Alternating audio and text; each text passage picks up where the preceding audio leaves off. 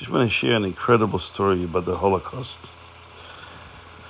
This story I read in a sefer, which had testimonies of different people, of stories that they witnessed during the Nazi occupation of Europe.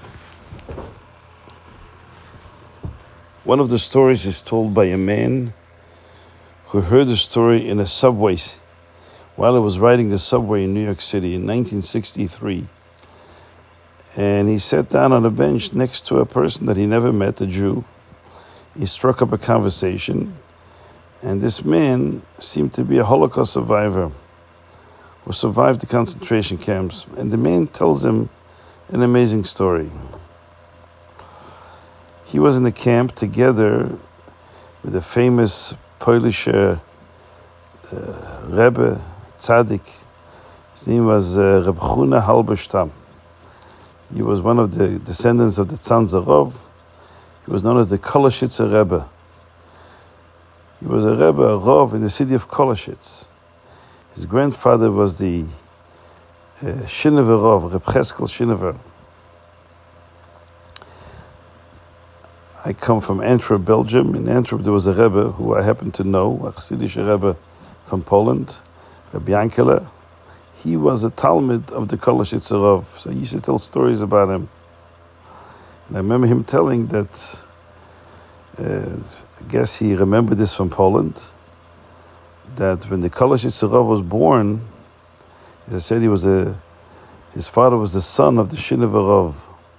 So the Shinever Rov saw the baby, the infant that was born, and he said right away, he'll be a tzaddik. Then when the next child was born, also a son, and the Shinever Rov, the grandfather, came to see the baby, he gave brachas, but he didn't say he'll be a tzaddik. So the mother of the baby said to her father-in-law, the Shinever Rov, why didn't you say he'll be a tzaddik? He says, he'll be a good Jew, but I don't see the light that I saw on the first one. When the first one was born, I saw a light over his head. And him, I don't see it. So that's why I didn't say he'll be a tzaddik. So just an incidental side note. The Koloshitzer Rov was killed by the Nazis. This Jew in the subway station told his friend that he was sitting in the same cell.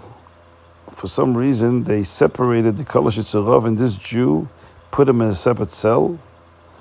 For whatever reason, I don't think the guy was mentioning that in the story. And he said that they were only there for a few days together. And he observed the Koloshitzer Rov, the way he was, the way he lived. Under the circumstances, as we can imagine, how dire they were. It was Friday evening, and the Koloshitzer Rov was getting ready for Shabbos. Now, there's nothing physically there that you can get ready for Shabbos with.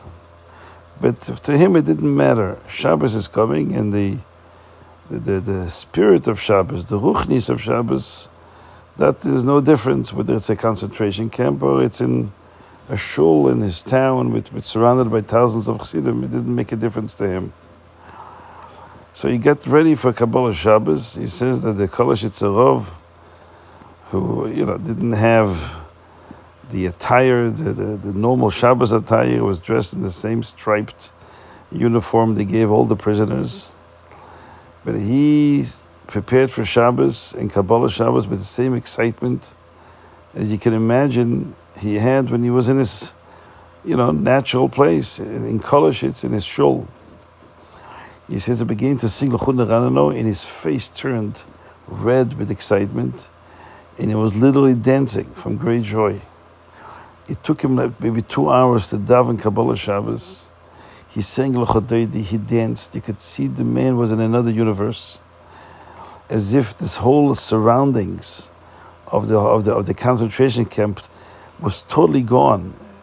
He was back to his own shul in his town, and surrounded by thousands of chassidim and dancing together. It's as if he was in another universe. And he davened like this for several hours, and when he finished davening, he started getting ready for Kiddush. He sang Shalom Aleichem for about a half an hour. Also with great excitement, you could see the man was literally living it and totally oblivious to the surroundings. And then he prepared for Kiddush. No, didn't have anything to make Kiddush on. So he turned to me and asked me if I have a piece of bread. He wants to make Kiddush on something.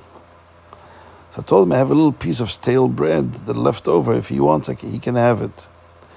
I gave it to him and he started saying Kiddush. And he took off again with such passion and excitement.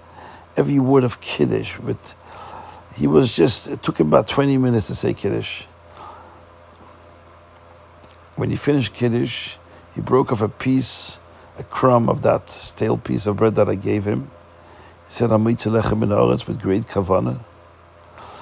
And then he said, okay, now it's time to fulfill the tradition of having gefilte fish, or fish. Dogim on Shabbos, fish on Shabbos, is a great tradition by many Jews, has Kabbalistic meaning. Dag is 7, Dalet Gimel, which is Shabbos, the 7th day, and also Dag is the hidden world, the spiritual world. Shabbos, Hashem exposes the spiritual world to those that are susceptible to it. So he wanted to fulfill that spiritual tradition of eating fish. So he took off another crumb. He said, this will be instead of fish. And he started eating with great kavanah again. Deep thought. He ate and chewed on that piece of crumb. And his mind was deeply engrossed in the deeper meaning of eating fish on Shabbos. Then came the next course. It was kugel. Kugel also has deep spiritual significance. So he took another crumb and said, this would be instead of kugel.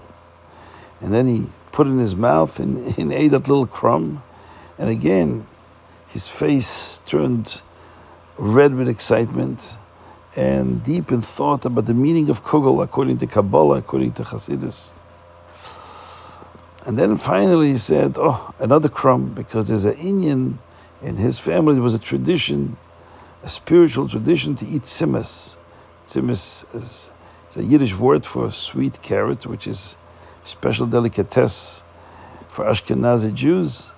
And many Jews had a spiritual tradition that tzimis on Shabbos. So he says, this should be, he declares loudly, this should be instead of tzimis. Now this man who's telling the story in the subway says, I'm sitting there and watching this Jew literally being like out of his mind. He's thinking about tzimis. So I couldn't resist the urge and I burst into laughter and I said, Rebbe, you have tzimis on your mind. Do you know where we are? Wake up. Look, face reality. This is a Nazi camp. We're going to die here. And the Rebbe opened his eyes and looked at me very sternly. He said to me, I want you to know one thing. A Jew must have a munah in the Eibush, no matter what happens to him. He has to have full trust in Hashem. That whatever Hashem does is the right thing, and he accepts it, and he never falters in his faith in Hashem, no matter what. He has to believe that everything is B'nai Shemayim, and never let go for a moment from his connection and commitment and relationship with Hashem, regardless of the circumstances. Then he said to me, here, he took out a handkerchief from his pocket. He said to me, I'm giving it to you. Hold on to this. I promise you that as long as you hold on to this handkerchief, it's my handkerchief, so I'm telling you that if you hold on to this handkerchief, you'll be alive. No harm will come to you. And with that, he finished his meal. 3 days later, unfortunately, Hashem Yinkaim Damai, the Rebbe was no longer with us. This Jew who is telling the story said, I held on to that handkerchief. I was deeply taken by this experience that I had, watching this man serve Hashem, a Kabbalah Shabbos, a Kiddush like this, a Sudas Shabbos like this. I saw the power of the neshama prevailing over the body. That he lived in a world of neshama, not in the world of a body. He was able to transcend the physical circumstances of the body and what the circumstances the body found itself in, and live in another world, the world of the neshama. And to him, this was the real world. Nothing distracted him. It made a deep impression on me. I held on to this handkerchief till the end of the war, but with time, the handkerchief fell apart. The very end of the war, there was only a few threads left. So I tied those threads to my finger to make sure I don't lose any of it, because I knew my life depends on it. These threads were my threads to life. And indeed I survived.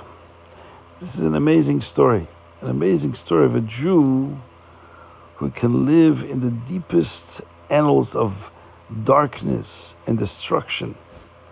And yet when Shabbos comes, he transcends everything. And he lives in the world of Shabbos.